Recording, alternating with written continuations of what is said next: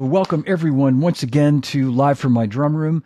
Today's episode, Track Talk with Steve Gadd. I'm so excited to have Steve here with me today, and we're going to do a deep dive into a legendary track, one of many that Steve has recorded. And it was kind of hard to pick one, but this one kind of seemed like the obvious one, at least to start with. So with that in mind, and without any further ado, please welcome my guest, my friend, my hero, the legendary Steve Gadd. Hi, Steve. How you doing, Jen? I'm doing great. I'm great. How you doing? I'm good. Asia, an incredible recording. And Steve, I'm going to just jump in and ask you a couple of questions because I know you remember this like it was yesterday. Are you gonna play the track? Yes. Are you gonna play the whole track or just the end of it? I was going to play bits and pieces of it and mostly the end of it. Well, you know what? I think the whole track. The whole track is, and how it gets from one place to the other is. Yeah. So. That's fine, Steve. When I hear the whole thing, it makes a lot more sense musically. Yeah. You know what I mean? Or at least part of the beginning, those themes and things. Yeah. Should we jump right in? Huh? Should we jump right in? Yeah. I mean, do you mind? Do you normally? Are you kidding? Not at all. Not at all. I'll play it. I won't play it too loud so we can even talk and be heard over it too, if that. But some of the parts, when I listen back, like I'm really proud of the way the whole song went. I mean, everyone just talks about the end. Yeah. But the beginning part is really what they wrote. They're great. They're great songwriters. Absolutely. I would totally agree. Yeah. I know what you're saying, especially drummers fixate on the two solos but the whole thing was very challenging musically. Yeah. And the first part is beautiful. Absolutely. Yeah.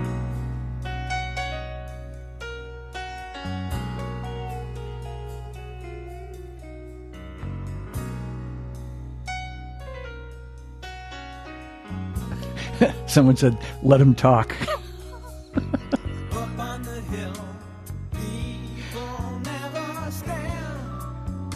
They just don't care.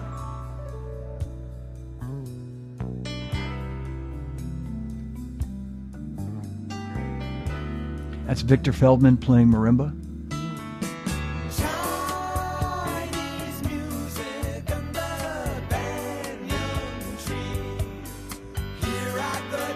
It feels real smooth, but it's there were a lot of little odd little phrases and stuff that. Yeah. Can I stop it for 1 second, Steve? Can I just stop it? And we'll go back to it, but so here's something I've always wanted to ask you. That section in particular, did they have that written as a cross stick part on the chart, or did you come up with that idea of? I mean, it makes perfect sense to play it as a cross stick. I'm not. They didn't. As I remember, the roadmap was there. I don't know if it said cross stick. That's just when I hear it back. When I listen to it back, it's like hearing it for the first time, and I mean, it's natural to go to cross stick. For me. Yeah. So it was there wasn't a lot of talk about what to do before we played it. I just think we let the music play us. But look, yeah, okay, I'll resume it. Yep, gotcha.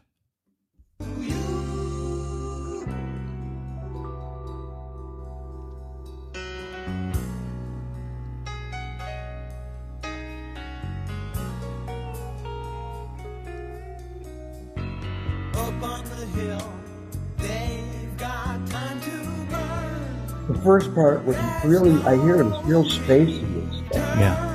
A lot of open.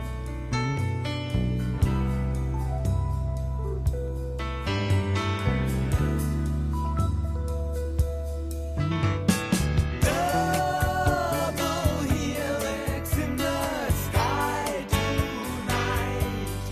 Blow out the hardware. Let's do it right. Asia, when all my dime dancing is through, I run to you. Man.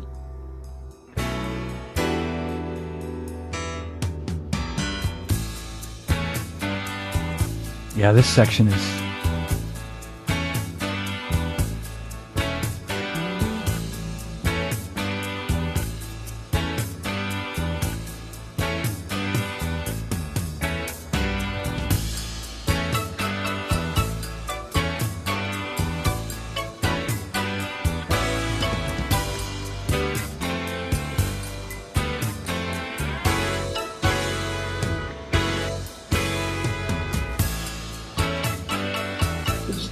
These sections were even more trickier than the end. You know what I mean?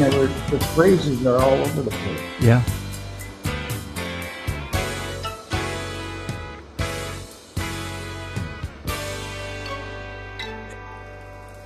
Many of us have heard this song so many times we can memorize this part, but you've seen it for the first time. Those accents.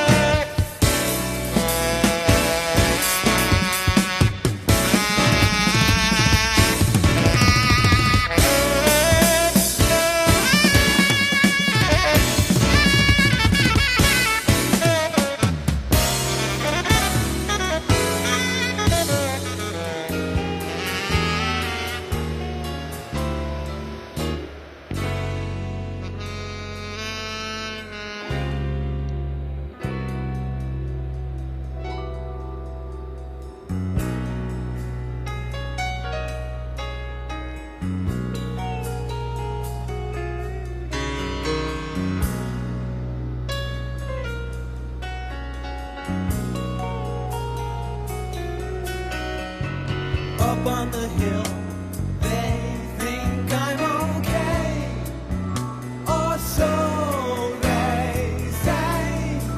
Chuck's playing is unbelievable.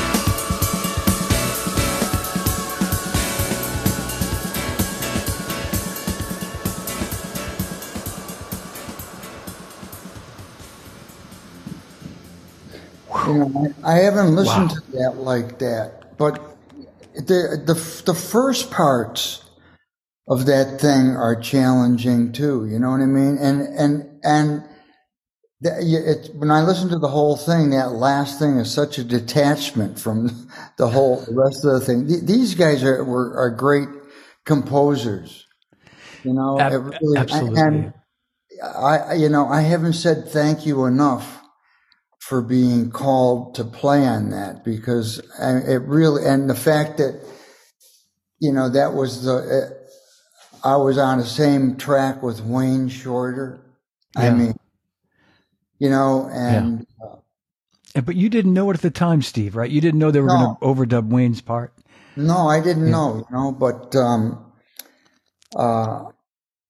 I, I, I, those guys are really geniuses. great Yeah. Yeah. geniuses, really. And I have to say thank you, man, really, because, Yeah. it was an incredible piece of music to be a part of. Yeah. And I'm sure they thank you for what you did for that too, because I know they had a lot of different people come in and play that, as you've talked about, in, different bands. Well, I've heard, I heard that stuff, you know what I mean? I never Yeah. really heard it from Donald or Walter, but, I heard you hear things before you go in to do the thing, but, yeah, eh, the right place at the right time. Which, yeah, and they were famous for that. I know that, the same record, Asia had Peg and, a lot of, Josie and a lot of great songs on it. And I know that a few different people cut Peg and they kept Rick's version, our friend Rick Murata, and Jim Keltner's on Josie, and Rick, who was it? You said Rick? Maraca. Oh, yeah. And, And, no, but when you say that's part of their genius too, is they knew kind of how to get the best out of everybody. And, I mean, they had this idea to bring you in to do that track. They weren't, and I'm sure there were some great other versions of it with other great drummers, but you were the special sauce for that, that what we hear now, that's yeah, magical. they had something that they were going for that, and, sometimes when you try to get someone to do something musically and describe what you want with words, it doesn't translate. So, it's hard to, but once you, get a line up where, when you can communicate and, touch on really what it is they're looking for, then it really starts to make sense musically, Yeah. And Steve, do you remember if, were you, because at the time, 1977, you were living in New York, but I know you worked a lot in LA, but mostly in New York in those days, and you were working so much. Were you in LA doing something else and they knew you were in I think town? Yeah. yeah, what would happen, when I would go to LA, I'd get called to go out and do a project, and I'd let friends know I was coming out, or word would get out. It's a word of mouth business that, different people that I was in town. And so, they would try to, schedule some sessions while I was there. Sure. Yeah. And it was, I liked that. I mean, it would give me a chance to meet some other players and play some other music. Yeah.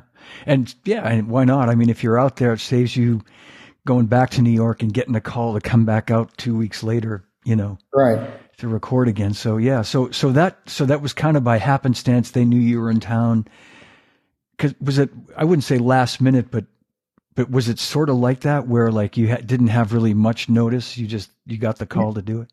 Yeah, I was, it was sort of, last minute, but it was exciting, and I didn't know the people that were hiring me, but other people that were in the business knew who they were and how good they were. So, and I So I heard that information and, you know, before I met those guys.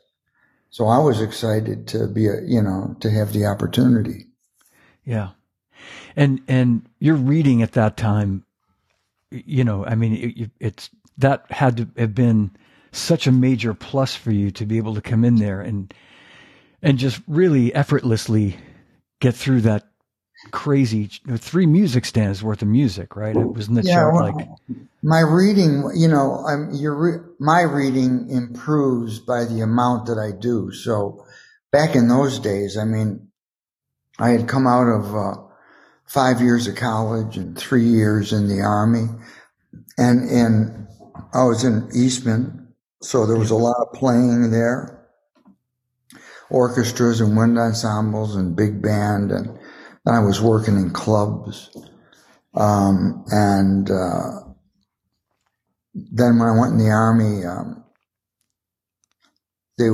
I ended up in a big band, and they had arrangers in it that were writing new arrangements. So I was sight reading every day. yeah, yeah. You know, so I was ready. You know, that's what I had been. That's what I had trained for, soldier. And you were reporting for duty.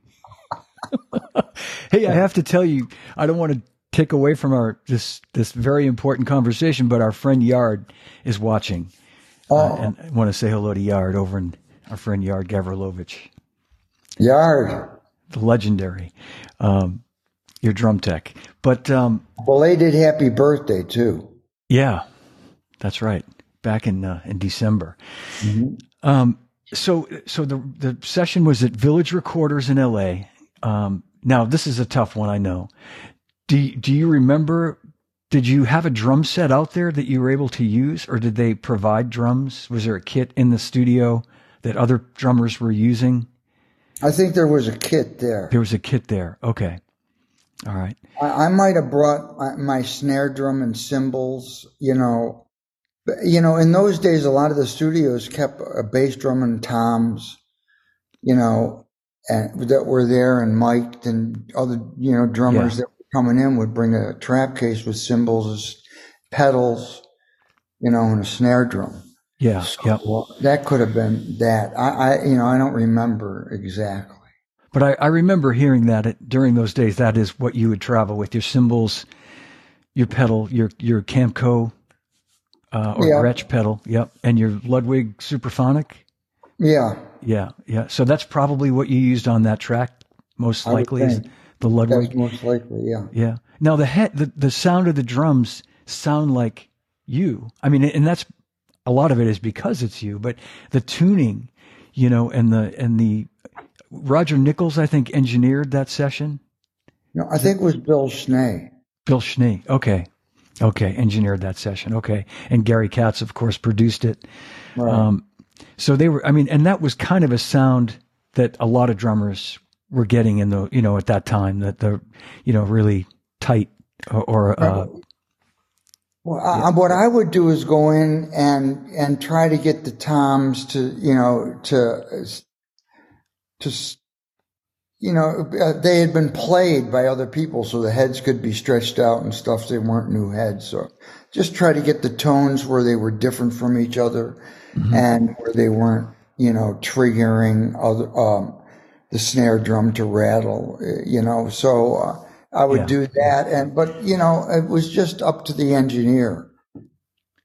It wasn't like I had a sound that I was going for, you know. I just, you know, my whole thing was trying to be comfortable with any of the engineers, you know, because, you know, if you're working together with them, then you develop an attitude of trust, and even if you're not hearing exactly the thing perfectly, you trust that the guy's going to get it. So you make you make compensations. Yeah. Yep. No, that makes sense. The question that always comes up, and I see a few people have already asked it, not surprisingly, the stick click, which we talked about. You were on one of my first podcasts 3 years ago. But just so it's settled once and for all, the stick click at the end, during the end of the first solo was an accident. That's what it was an accident. Yeah. It's placed so perfectly that it sounds like it's you know what I mean? It's just, Yeah, I don't know what I hit, if I hit a mic thing or hit my other stick, but yeah, a rim maybe or something. Probably it could be a mic, like you say, because it doesn't really sound like a rim. But anyway, yeah. So that's the second and equally big question is, and I'll let you answer the question, but the actual version that we all hear that we just listened to, that was the first take after one run through, or that's John, I don't really know. yeah. I mean, we didn't do it that many times, so, but I don't know if they piece things together or what it was, but we didn't do it that many times, so it was, there weren't that many takes to choose from. Yeah. Yeah. Did you feel when you, the couple of times that you played it, did it feel really good to you, like kind of out of the gates? Did you feel comfortable? Yeah, it felt. Yeah. Yeah, it just, when I hear the beginning, and it's amazing how it was just, the song played me. Wow. Yeah. Yeah. Yeah. It's because it sounds that way, Steve. Whenever everybody watching this has probably heard it 10,000 times, and it's got this, fresh sound and feel to it. You know what I mean? Like very, like it sounds like it's improvised, but also very, perfectly orchestrated. Like everybody knows their parts, but it sounds like it has lots of improvisation in terms of how fresh it sounds. If that makes any sense. Yeah. I just, when I heard the beginning today, I haven't, really listened, and, it really felt natural. Yeah. It didn't feel overplayed. There was a lot of space at the beginning, and there were a lot of weird phrases, and none of it felt forced. It all felt pretty natural and flowing. Yeah. And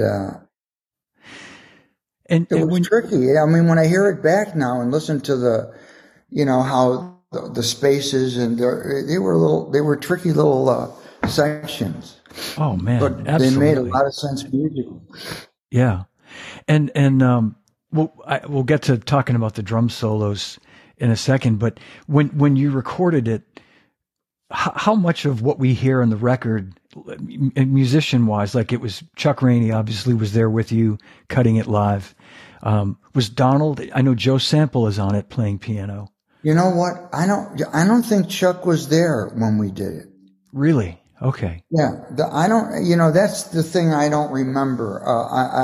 Because I was so,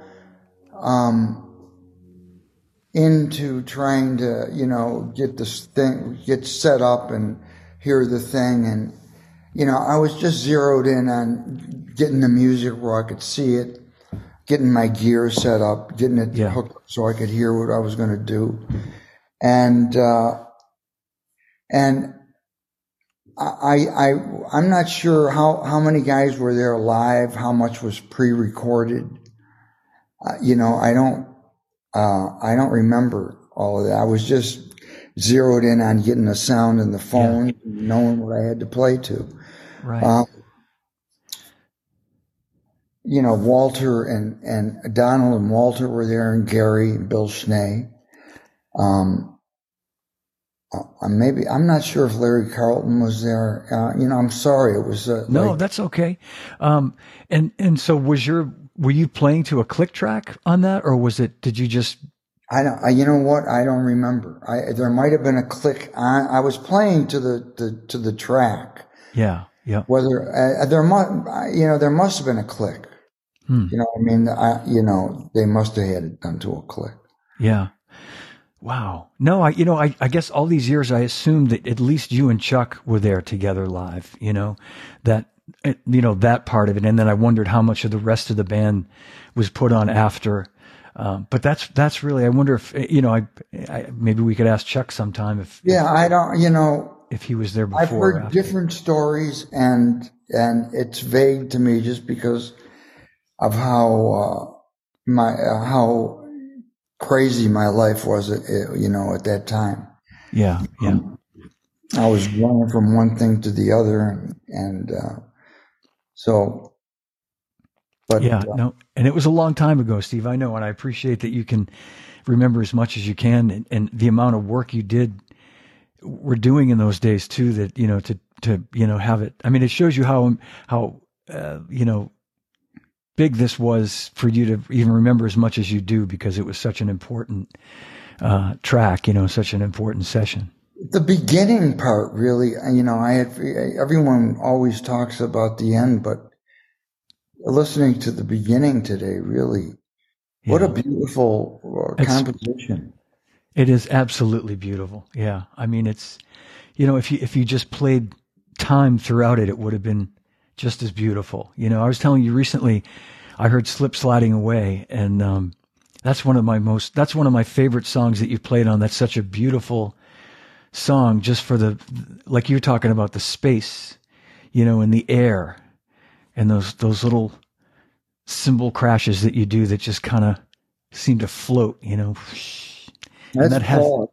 Paul, he really works hard on tracks and sounds, and not settling for the norm. He's always looking for something, something different, interesting, and not obtrusive. You know what I mean? So yeah. So another genius. Yeah. He is, really. Yeah. And by the way, Rob Wallace is watching, and he said that Gary Katz and Donald Fagen answered that question in the new book about, presumably he's talking about the Chuck Rainey, and the things we were just talking about. So everybody, all the more reason to get this book when it comes out. Gad, A Life in Time, and we'll talk more about that. But thank you, Rob, for letting us know that. So, Steve, speaking of cymbals, back in those days, you used the same cymbals pretty much in everything you did, right? I mean, that was a huge part of your sound, and those were the Istanbul Ks, the 14s, hi-hats, yeah, and I would get a ride cymbal and play it until it just wore out, and then try to find something else. But I had this prototype Earth ride that I found in Armin's office, that he had two of them. Yeah. And I used both of those until they were I couldn't use them anymore. And I found, I tried to find gear that was, that worked in different situations, Yeah. If you have drums that have a tuning range, then you don't have to, have a lot of different sized drums. You can just make the smaller ones sound bigger. So I found, the ones that worked for me, and used them on a lot of different things, and just tuned them accordingly, Yeah, yeah. And the crash cymbals that you used during that time, I know the ride originally was a 20-inch, right? And then either that one, or at some point it cracked, and you cut it down to an 18, or we at I would take chunks out of cymbals and try to make them last as long as they could. But was it like an 18-inch crash? Is that what you? I had an 18-inch ride I used back in the 70s. I found it. It was an old K that I found at Frank Ippolito's, and I used it for a long time. There's pictures where it's got a big chunk taken out of it. Oh yeah, sure. Yeah. I kept on trying to save it as long as I could. And then after that one, I started going, I went up to either a 19 or 20 inch ride, and 18-inch crashes. And I have one 18-inch K thin crash and a 20-inch Constantinople. Right. And also a 20-inch orchestra ride, the kind that Elvin used to play. I remember. Yep. I remember when you kind of discovered that became your go-to ride at a point. Yeah, I still play those. So yeah, and it's a great crash too, right? I mean, it's got a really nice crash sound to it, nice bell. It really responds. It's amazing how many different sounds you can get out of a cymbal. Yeah. And how the length of the note can affect the feel. So yeah, they're great instruments. So, talking about Asia and some of those songs from that time, and I mentioned "Slip Sliding Away," Paul Simon song. There's that crash, that really light sounding crash that you have in a lot of these songs. Is that the ride that you're crashing on? Is that? I'm not sure when you're talking there, because there was a little sizzle that I used too. Yeah. I used to like a little sizzle cymbal. Phil Ramone told me that before I went into the sessions with Paul, and I went out and bought one and had it, and sure enough, I pulled it out and I used it on a bunch of things, but I'm not sure if that's the cymbal you're talking about or if it's another one. I'd have to hear it. I'll bet you're right, Steve. I think thinking about that and Slip Sliding Away, it's probably a sizzle. It's probably a cymbal with rivets in it. And then I guess like just some of the crashes that you hit during Asia, even they sound like bigger cymbals, like maybe. Those are like those were like 18-inch Ks or something. Yeah. And I know we've talked about this many times where you would play the cymbals as they were meant to be played. You didn't play, a cymbal didn't have to be called a ride or a crash. You crashed on the same cymbal that you might ride on, and you rode on the same cymbal you might crash, and that's yeah. There's a lot of, you can get a lot musically out of the cymbals, you know what I mean? Just by where you hit it, using the bell, using the side of the stick, holding the stick on the cymbal after you hit it. There's so many things that they can do, Yeah. I just I'm going to take a second and talk about the solos and, a lot of drummers, especially obviously fixate on how great those two sections are. And those were completely improvisational, right? I mean, those parts weren't written. You were allowed to just go. No, they just asked me. That was one of the things that I think when I first played the track, the thing that wasn't right about it was I didn't get crazy at the end. Because the whole track was so, orchestrated, it just didn't feel natural to. Yeah. There was no sax solo there then, and so I was just, trusting their, their knowledge of what they were going for, and trying to give them, what they were asking for. Yeah. Which was,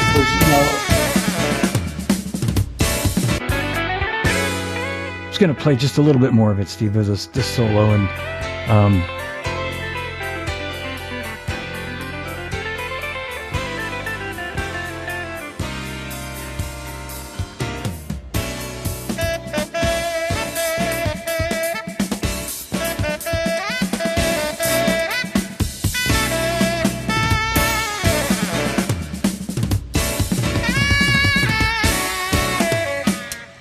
there's a stick click. Yep.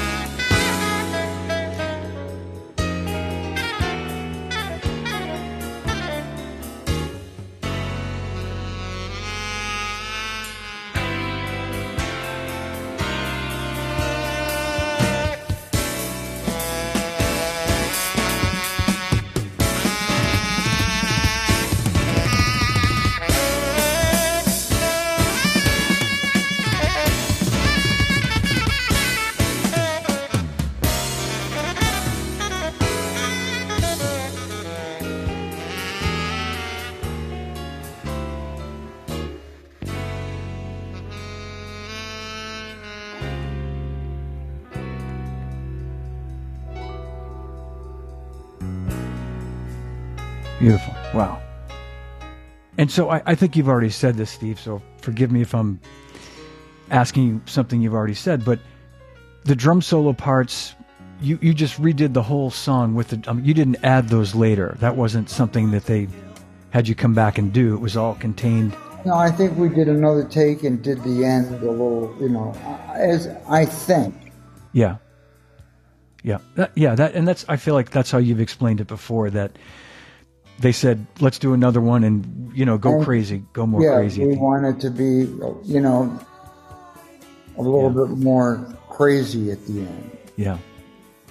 And when you finished that session, did you feel that you had done something really special and unique? Did you kind of? I felt that in those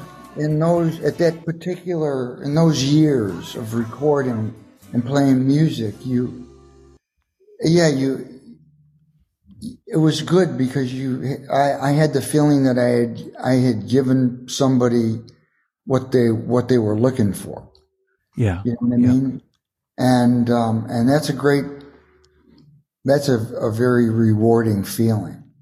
You know what I mean? Absolutely. Yeah. That's inspirational to be able to give someone, what they've been searching for. Yeah. It's nice. Well, and I know you well, and I could see you, being happy that they were happy, that's the goal. That's the whole goal, is to go in there and help the music be the best that it can, Yeah. And do you have any recollection? This is one of my crazy questions, but like, how long after that you actually heard the finished track? I mean, you got to hear a playback probably that night, whenever the session was that day, but then you heard it later with Wayne. With Wayne on it? Yeah. Oh yeah. It was like incredible. Yeah. Yeah. It was incredible. And I used to hear it a lot on the radio. Yeah. I still hear it too. They still play it. You still hear it. Back when it first came out, they were playing that a lot. Yeah. Yeah. It's just, there's nothing like it, and there never will be anything like it. It's so, such an amazing composition, piece of music. Yeah. Thank you, Donald and Walter, wherever you are. Yeah. Yeah. Thank you guys. Yeah, absolutely. Well, yeah, Steve, we're wrapping it up here. You've made this really easy. Good morning. Absolutely. No. Well, Steve, I thank you so much for doing this today. This has been great. I want to thank everybody for watching today. We could go on, and I want to save having you on for another episode of Track Talk for another Steve Gadd iconic track. So we'll wish everybody a great day, and thank everybody for watching today. Big hand for Steve Gadd. Thank you, Harvey. Thanks, guys. Thanks, John. My pleasure. Pleasure, man. Thank you.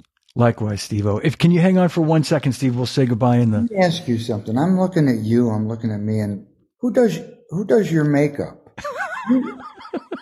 You look fabulous, Johnny. Thanks, Steve. I look a little weathered here. I don't know what. No. It's this great light I have, and my makeup team. All right, I'm hanging. Okay, hang out for 1 second. Thanks for watching, everybody. I'll see you again real soon for another episode of Track Talk and Live from my drum room. And again, a big hand for my dear, dear friend, Steve Gadd, my hero. And happy 98th birthday to Roy Haynes. Ooh, happy birthday, Roy. Yeah. And keep an eye out for Steve's book, available on Hudson Music, through Hudson Music, coming soon. All right, thanks for watching, everybody. See you soon. Thanks for watching this episode of Track Talk with Steve Gadd. Don't forget to subscribe to my YouTube channel so you never miss an episode, and I'll see you next time. Thanks very much. Over and out. Peace.